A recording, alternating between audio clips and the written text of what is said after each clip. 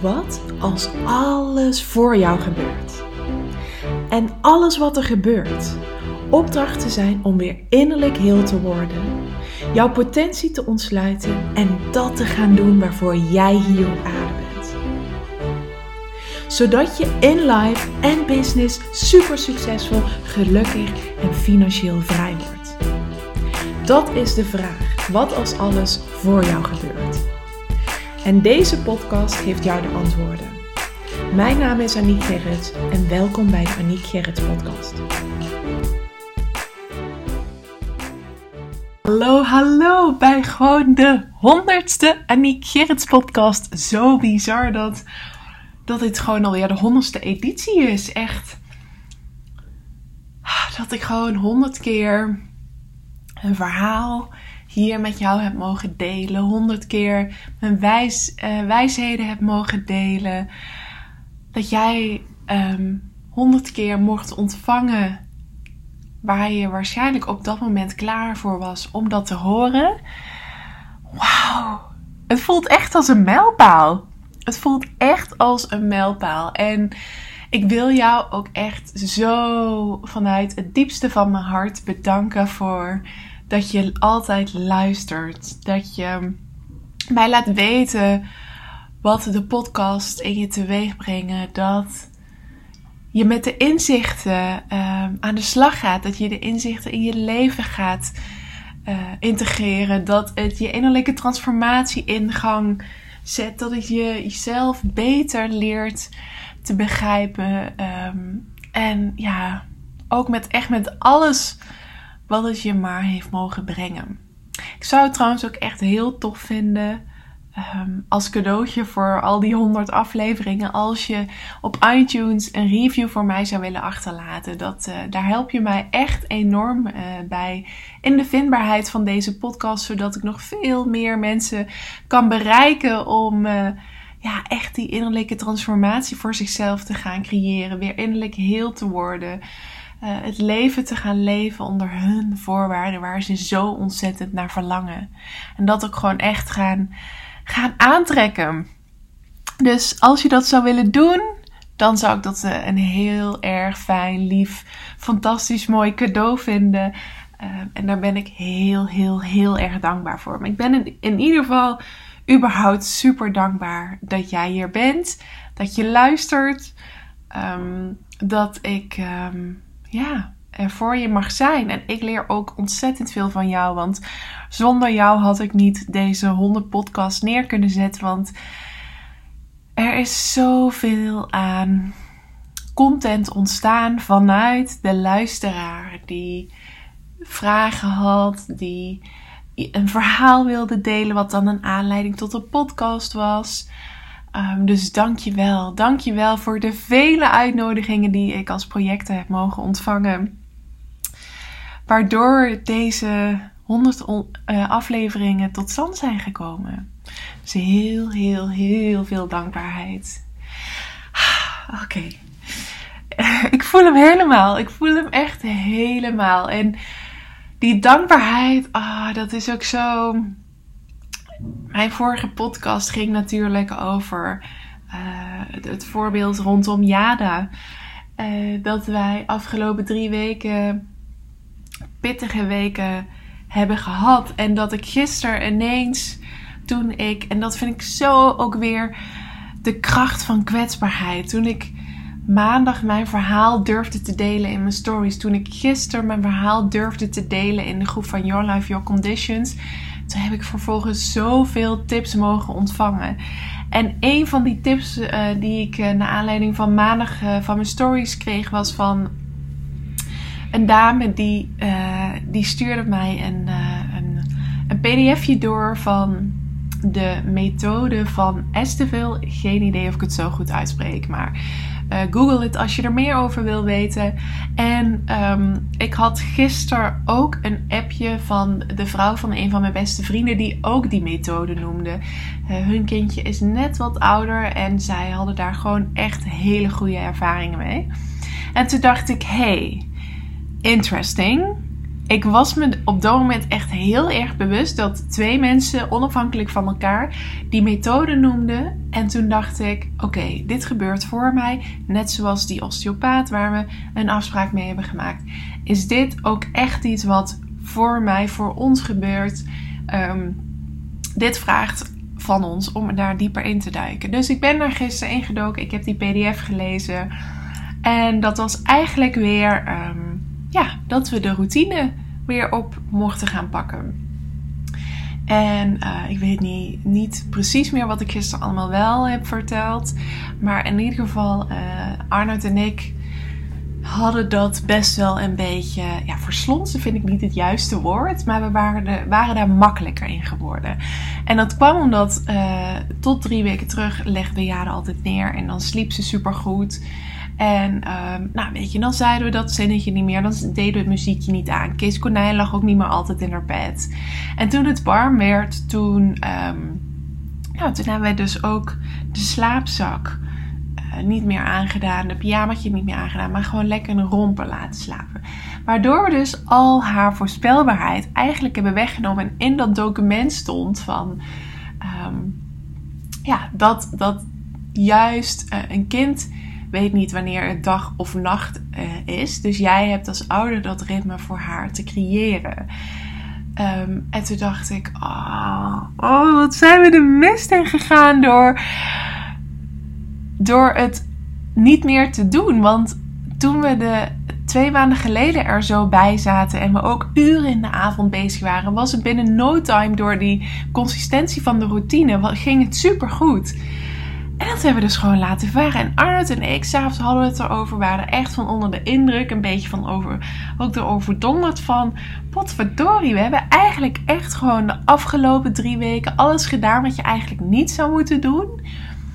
Terwijl we de wijsheden al wel in huis hadden. Maar toch moest dit voor ons gebeuren om weer die reality check te krijgen. Wat natuurlijk best wel eventjes kwetsbaar als ouder voelt... Maar gisteravond dachten we, oké, we gaan er gewoon voor. We pakken het weer helemaal op. En we gaan het dus nu nog een beetje anders doen. Want we gaan het nu dan volgens die Esteville methode doen. Die andere methode had ik gehaald uit Slaap van Suzanne Willekes. En dit was... bij deze methode leg je haar neer. En dan zeg je hetzelfde zinnetje en dan loop je de kamer uit. Begint ze te huilen, kom je na een minuut weer terug. Zeg je weer hetzelfde zinnetje, loop je weer de kamer uit. Daarna kom je 3 minuten, 5 minuten, zo ga je dat steeds meer opbouwen. En bij heel veel mensen is het dan ook zo dat het kindje binnen no time gewoon zelf in slaap valt. Wat wij dus bij de vorige keren deden, was dat we haar nog wel altijd als ze huilde oppakten. Haar zorgden dat ze stil was en dan legden we haar weer terug. Maar dan gaat ze, zeg maar, jouw lichamelijk contact ook als associatie met slaap verbinden. Terwijl je eigenlijk gewoon wil dat haar associatie met in bed liggen, dat als ze zelf wakker wordt, in de nacht of overdag, dat ze ons dan niet nodig heeft om te komen knuffelen, om weer in slaap te komen. Maar dat ze zelf gewoon in slaap kan vallen. Super logisch, zo klinkt het natuurlijk. Dus dat zijn we gaan doen. En dat was in het begin heel pittig, want huilen en weer terug. 1 minuut, 3 minuten, 5 minuten. Toen sliep ze. De andere dagen had ze dat de afgelopen 3 weken ook. Dan sliep ze ergens tussen 6 en 7. En dan werd ze daarna meteen na 20 minuten of zo alweer wakker. Dat gebeurde nu dus ook weer. Dus weer hetzelfde. Er naartoe gaan, hetzelfde zinnetje zeggen, weer verdwijnen. 1 minuut, 3 minuten, 5 minuten, iedere keer weer opbouwen. Tot 2 keer toe kon ik het niet over mijn hart verkrijgen. Heb ik haar toch even opgepakt omdat ze zo overstuur was. En dan merkte ik dat ze meteen in mijn armen rustig werd. En dan kon ik haar neerleggen. En dan was het soms heel even huilen en dan was ze weg. Dus dat had ik zelf ook even nodig om zeg maar helemaal nu in deze strakke routine te gaan. Want ja, als ouder vraagt het echt wel veel van je. Want Arnoud zei ook, dit kan toch niet goed zijn dat we er zo laten huilen.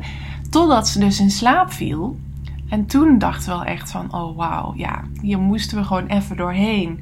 En ik had dat dus ook van, dat ik dan nu ineens haar niet meer mag knuffelen als ze huilt. Maar daarnaast mag staan mijn energie. Dat ze mag voelen van we zijn er, we zijn niet weg, we zijn er in energie ook voor jou. En dat we dat zeggen met onze woorden en dan weer verdwijnen. Dan moest ik zelf ook wel even aan wennen. Want ik merkte dat ik het eigenlijk als moeder stiekem wel heel erg fijn had gevonden om haar altijd te knuffelen. Dus dat was voor mij ook echt van oké, Aniek, zet je eigen stuk. Dat mag je nu even voelen. Je mag jezelf daarin vergeven. Maar je mag op dit moment is het belangrijk dat je een nieuw perspectief gaat kiezen om wonderen te verwachten.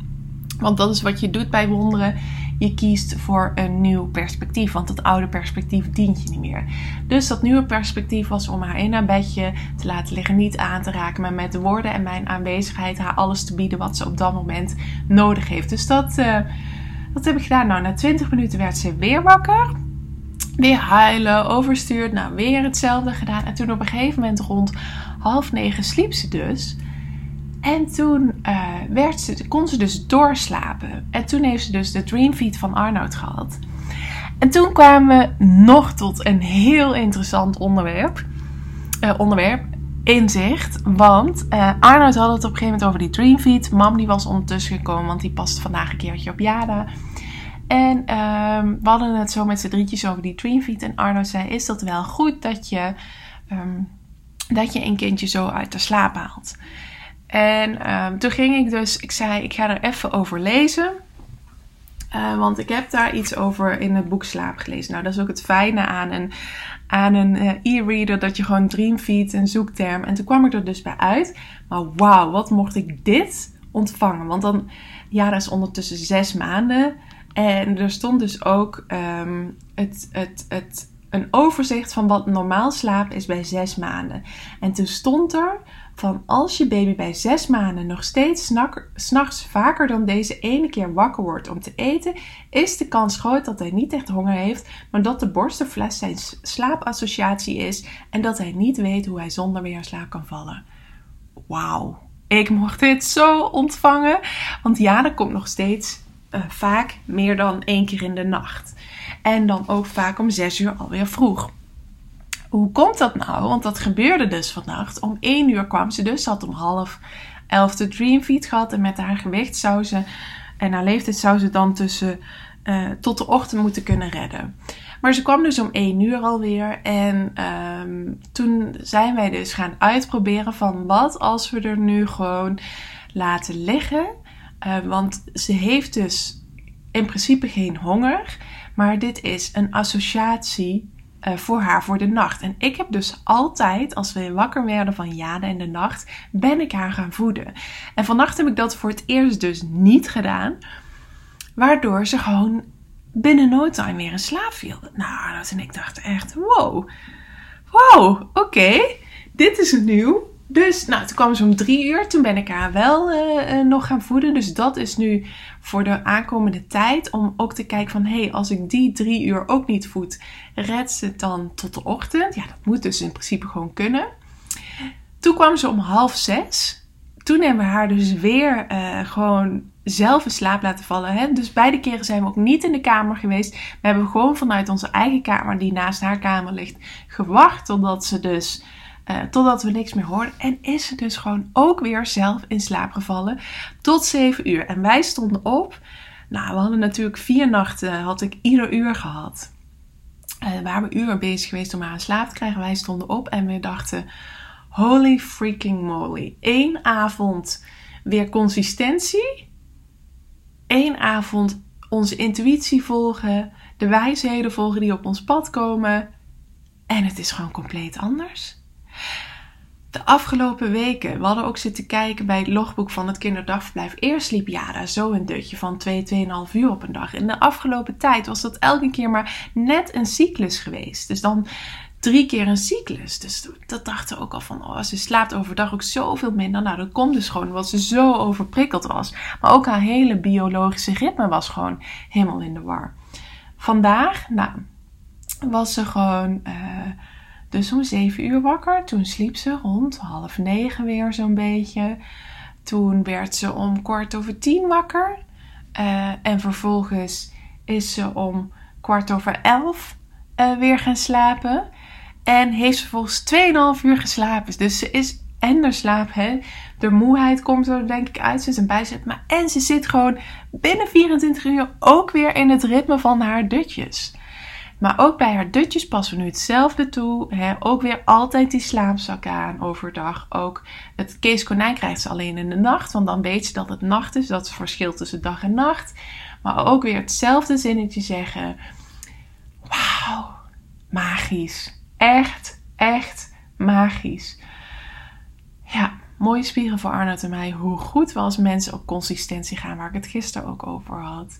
En hoe ontzettend belangrijk dat dus voor je kindje ook is. Dat ze gewoon weet waar ze van op aankomt. Dus ik verwachtte gisteren al dat het zo ging zijn. En dat is ook precies wat ik kreeg. Dat is natuurlijk ook hoe de wet van aantrekking werkt. Als je het kunt verwachten, dan gaat het ook zo zijn. Als de vibratie er helemaal mee matcht. Nou, dat was echt zo ontzettend mooi en waardevol. Ik wilde dit gewoon met je delen. Dit is absoluut een wonder. En dat wonder hebben we gecreëerd door dus een nieuw perspectief te kiezen. En dat is gewoon wat een wonder ook is. Een wonder is een verschuiving van perspectief. Als je besluit de dingen anders te gaan zien. Want dan doorbreek je dus ook een vibratie. En dat is waar ik het vandaag in deze podcast, in deze 100ste podcast ook met jou over wil hebben. Want ik vertelde in de 99ste podcast al iets over het proces van ouderdom. En hoe dit bij veel mensen onzekerheden met zich meebrengt. En ik ben dus ook onlangs door een volger, meerdere malen ben ik door haar benaderd met vragen. Zij gaf aan dat ze begin 30 is en dat zij gewoon een voor in haar woorden oudere huid heeft. Meer rimpelachtige huid. En dat vindt ze zo lelijk aan zichzelf. Ze verafschuwt dit ontzettend. Ze kan er niet naar kijken. Het is er voor haar altijd. En zij had dus ook de vraag van, kun je nou echt de wet van aantrekking hierop toepassen? Is er voor mij een mogelijkheid dat ik hier anders naar kan kijken? Kan dat? Want in haar optiek was dat gewoon niet mogelijk. Ze zei, ik kan me niet voorstellen, want zij zei ook, het kan toch niet zo zijn dat mijn huid dan ineens minder rimpelachtig is? Ik hoorde hier onlangs een podcast over van Abraham Hicks. En die wil ik graag hier in deze aflevering met je delen. Mijn inzichten uit die podcast. Want het was een vrouw die zat daar in de show en die zei van, die kwam echt met een hele lijst aan kwaaltjes. En die zei, kun je dit tegengaan? Ze zei, grijs haar, rimpels, artrose, osteoporose, slechte knie. De hele zaal moest ook lachen toen zij de enorme waslijst noemde van alles wat ze had. En toen zei Abraham Hicks ook van, als je vanuit deze vibratie verandering wenst, dan ga je dat nooit krijgen. Want je focus is zo enorm van wat er op dit moment is. In plaats van hoe je het zou willen. En Abraham Hicks zei dus ook van, waar je het mee kunt vergelijken, is dat ons leven eigenlijk alle seizoenen heeft. Dus we hebben de winter, we hebben de lente, we hebben de zomer en we hebben de herfst. En bij de herfst verkleuren we. En bij de herfst vallen er dingen uit. Maar er is ook onwijs veel pracht. Er is onwijs veel om dankbaar voor te zijn. Er is nog steeds zoveel zoveel aan mooi, zoveel aan wijsheden. Alles waar je naartoe hebt gewerkt, dat zaadje is zo ontzettend mooi tot bloei gekomen en zo ontzettend mooi in kleur komen te staan. En ze zei, dat is, met die blik mag jij naar jouw leven kijken. Mag jij naar ook dus een bepaald getal, een bepaalde leeftijd kijken. Want age is just a number. Leeftijd is gewoon werkelijk de betekenis die jij eraan geeft. Ik hoor mijn moeder ook zo vaak zeggen van ik ben dan wel 63, maar zo voel ik me helemaal niet. En zij staan bijvoorbeeld, mijn ouders, die gaan nog steeds met z'n tweeën naar Pinkpop, naar Rockwerchter. We hadden dit weekend, afgelopen weekend, zijn we op familieweekend geweest. Weet je, dan gaan ze ook gewoon nog steeds mee kamperen. Want we zijn met z'n allen gaan kamperen op camping Kallemaan. En dan gooien ze gewoon een matras erin. En dan slapen ze daar goed op. En dan hangen ze provisorisch wel een gordijntje in de werkbus van mijn broer. Daar hebben ze gewoon dat. Ja, zij leven gewoon nog echt. Voor hun is dus is leeftijd ook gewoon geen ding. En als ik ook zie hoe mijn moeder eruit ziet, dat zei ik afgelopen weekend nog, toen ze daar gewoon lekker in haar badpak op de camping liep te paraderen. Toen zei ik, als ik er op mijn 63ste nog zo uitzie, dan teken ik daarvoor. Mijn moeder heeft dus echt werkelijk amper cellulitis. En dat is ook gewoon omdat zij altijd in beweging is. Omdat ze vanwege haar bekkeninstabiliteit iedere dag oefeningen moet doen. Dus dat is gewoon ook. Zij heeft altijd in mogelijkheden gedacht. En zij hechten dus geen waarde aan de leeftijd die ze nu hebben. Natuurlijk is het een acceptatieproces van de veranderingen van je lichaam.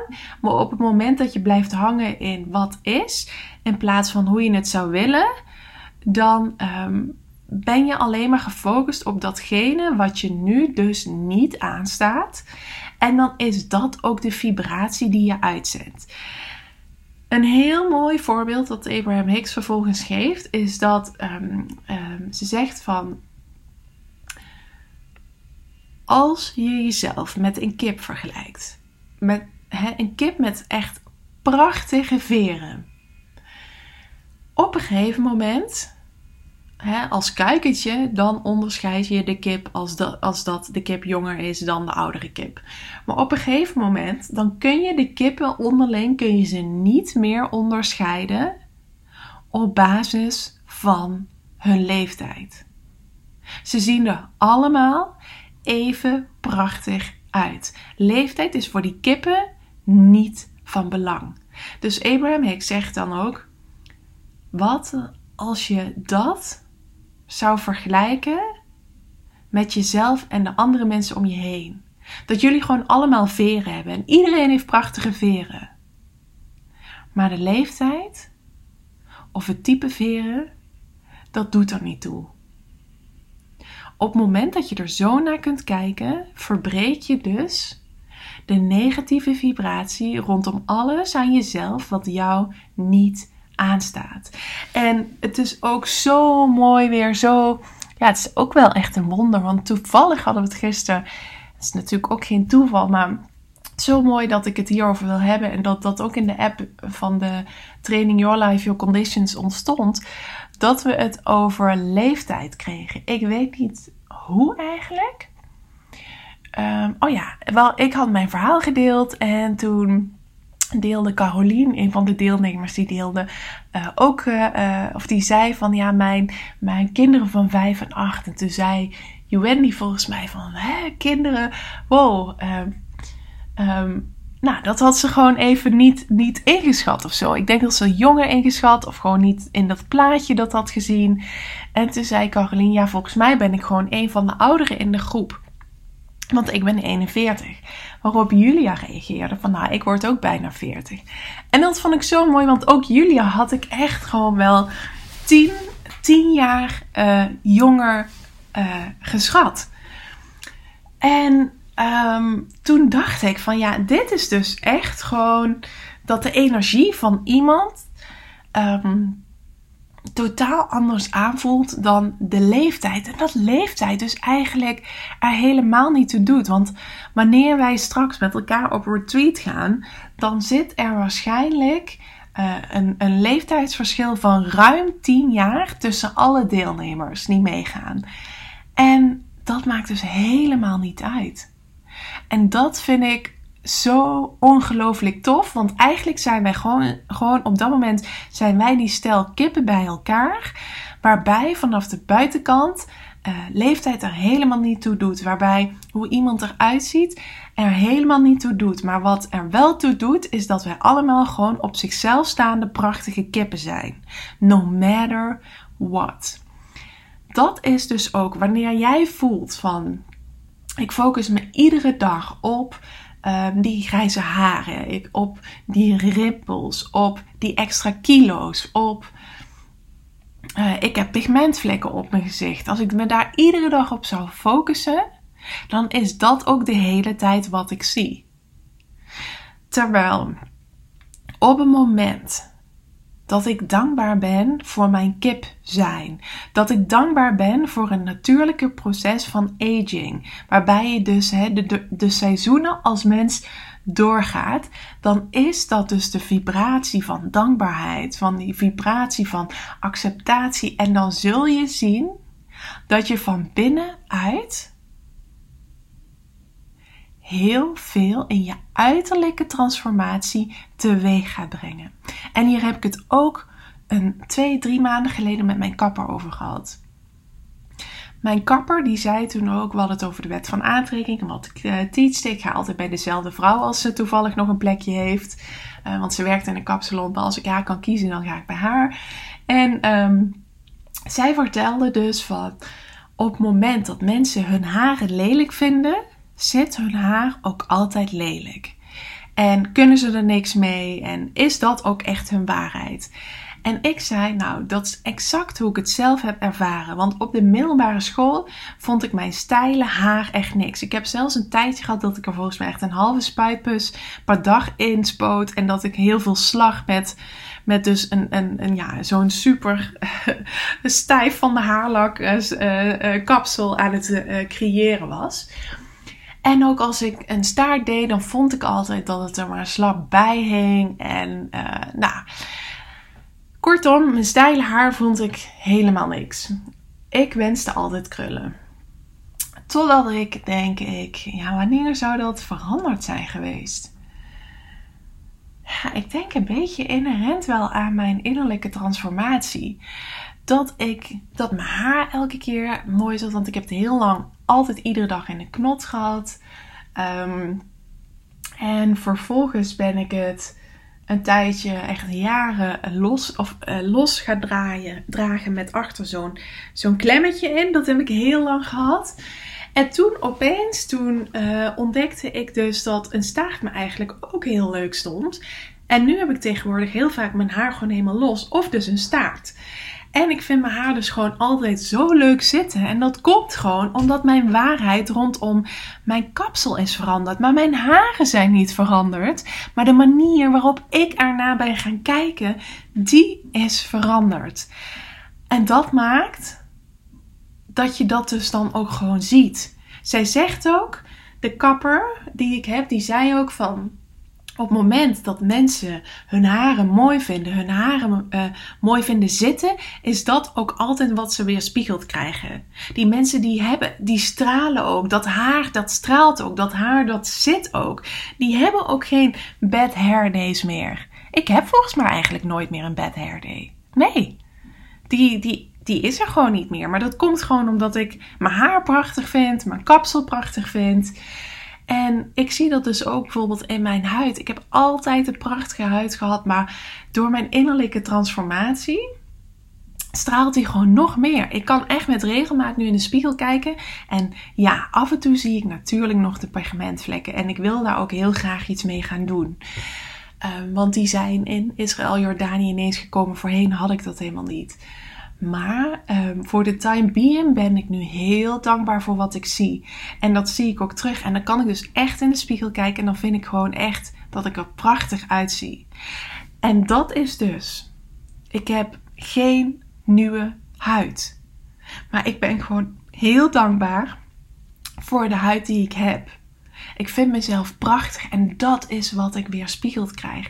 Omdat ik dus die vibratie match. Ik heb dus een positieve vibratie en daardoor omdat ik een match ben voor dat wat ik verlang. Een mooie kapsel, een prachtige huid. Nu ook die zwangerschapskilo's die er vanzelf afgaan. Ja, natuurlijk eet ik gezond. En natuurlijk sport ik. Maar dat voelt voor mij als heel... daar heb ik gewoon heel veel plezier in. Dat voelt ook heel moeiteloos. Daar hoef ik niet moeite voor te doen. Maar dat gebeurt. En de kilo's verlies ik. En ik kijk nu naar mijn lichaam. En ik ben er gewoon onwijs trots op. Ik vind het mooi. Ik zou zo nu een bikini aantrekken. En dat is omdat ik die matchende vibratie heb van wat ik verlang. En dat is wat ik jou op deze 100ste podcast mee wil geven. Wees die prachtige kip. En als er dus iets is waar jij onzeker over bent, waar jij je aan stoort, ga de waarheid veranderen. Ga je vibratie veranderen. Ga je vibratie een match maken voor hoe jij het zou willen. En dan zul je zien, met dezelfde haren krijg je een mooier kapsel. Zit het iedere dag. Glanst het mooier. Met dezelfde huid zit er een mooiere glow overheen. En dat is alleen maar omdat jij die vibratie hebt weten te doorbreken. En dat kan iedereen. Dat kan echt werkelijk iedereen. Dus laat deze podcast daar een inspiratiebron voor zijn. Ik ben ook heel benieuwd of jij zelf zo'n ervaring hebt. Toen je bijvoorbeeld iets ging shiften, dat je dat in je uiterlijke transformatie ook terug zag komen. Heb jij dit voor jezelf kunnen verwezenlijken? Waardoor bijvoorbeeld ook je haar beter zit. Of de kilo's er zo afvlogen. Of je borsten na borstvoeding geven ineens prachtig wist te waarderen. Ik heb dat dus ook moeten shiften. Ik vond ze eerst slapper geworden. Ik verlangde naar mijn oude borsten. En nu heb ik ze helemaal geaccepteerd. En ik vind ze iedere dag mooier. Het is gewoon zo bijzonder wat dat dus doet. Acceptatie is gewoon echt een verschuiving van een nieuw perspectief. Dus een wonder is gewoon letterlijk een verschuiving van jouw perspectief. Als jij er anders tegenaan gaat kijken, gaat jouw realiteit ook anders zijn. En dat is wat een wonder heet. Zo simpel is het. Maar vaak vinden we dit heel erg moeilijk. Want het vraagt om op een andere manier, vanuit een nieuw perspectief, ernaar te leren kijken. Maar jij kan dit. Jij kan dit. Ik weet het zeker. Laat me dus ook weten als je dit zelf al hebt meegemaakt. Dat zou ik echt super tof vinden. En mocht je dus als cadeautje voor deze 100ste podcast mij willen helpen, laat dan even een review op iTunes achter. Daar help je me gewoon enorm mee. Dankjewel. Super bedankt voor het luisteren. Mocht je iets terug willen doen voor alle gratis content die je van mij ontvangt, dan waardeer ik het enorm als je de podcastliefde deelt in jouw stories of een review achterlaat op iTunes. Zodat ik nog veel meer mensen kan helpen weer innerlijk heel te worden, van zichzelf te leren houden en dat te gaan doen waarvoor ze hier op aarde zijn. Tot de volgende keer.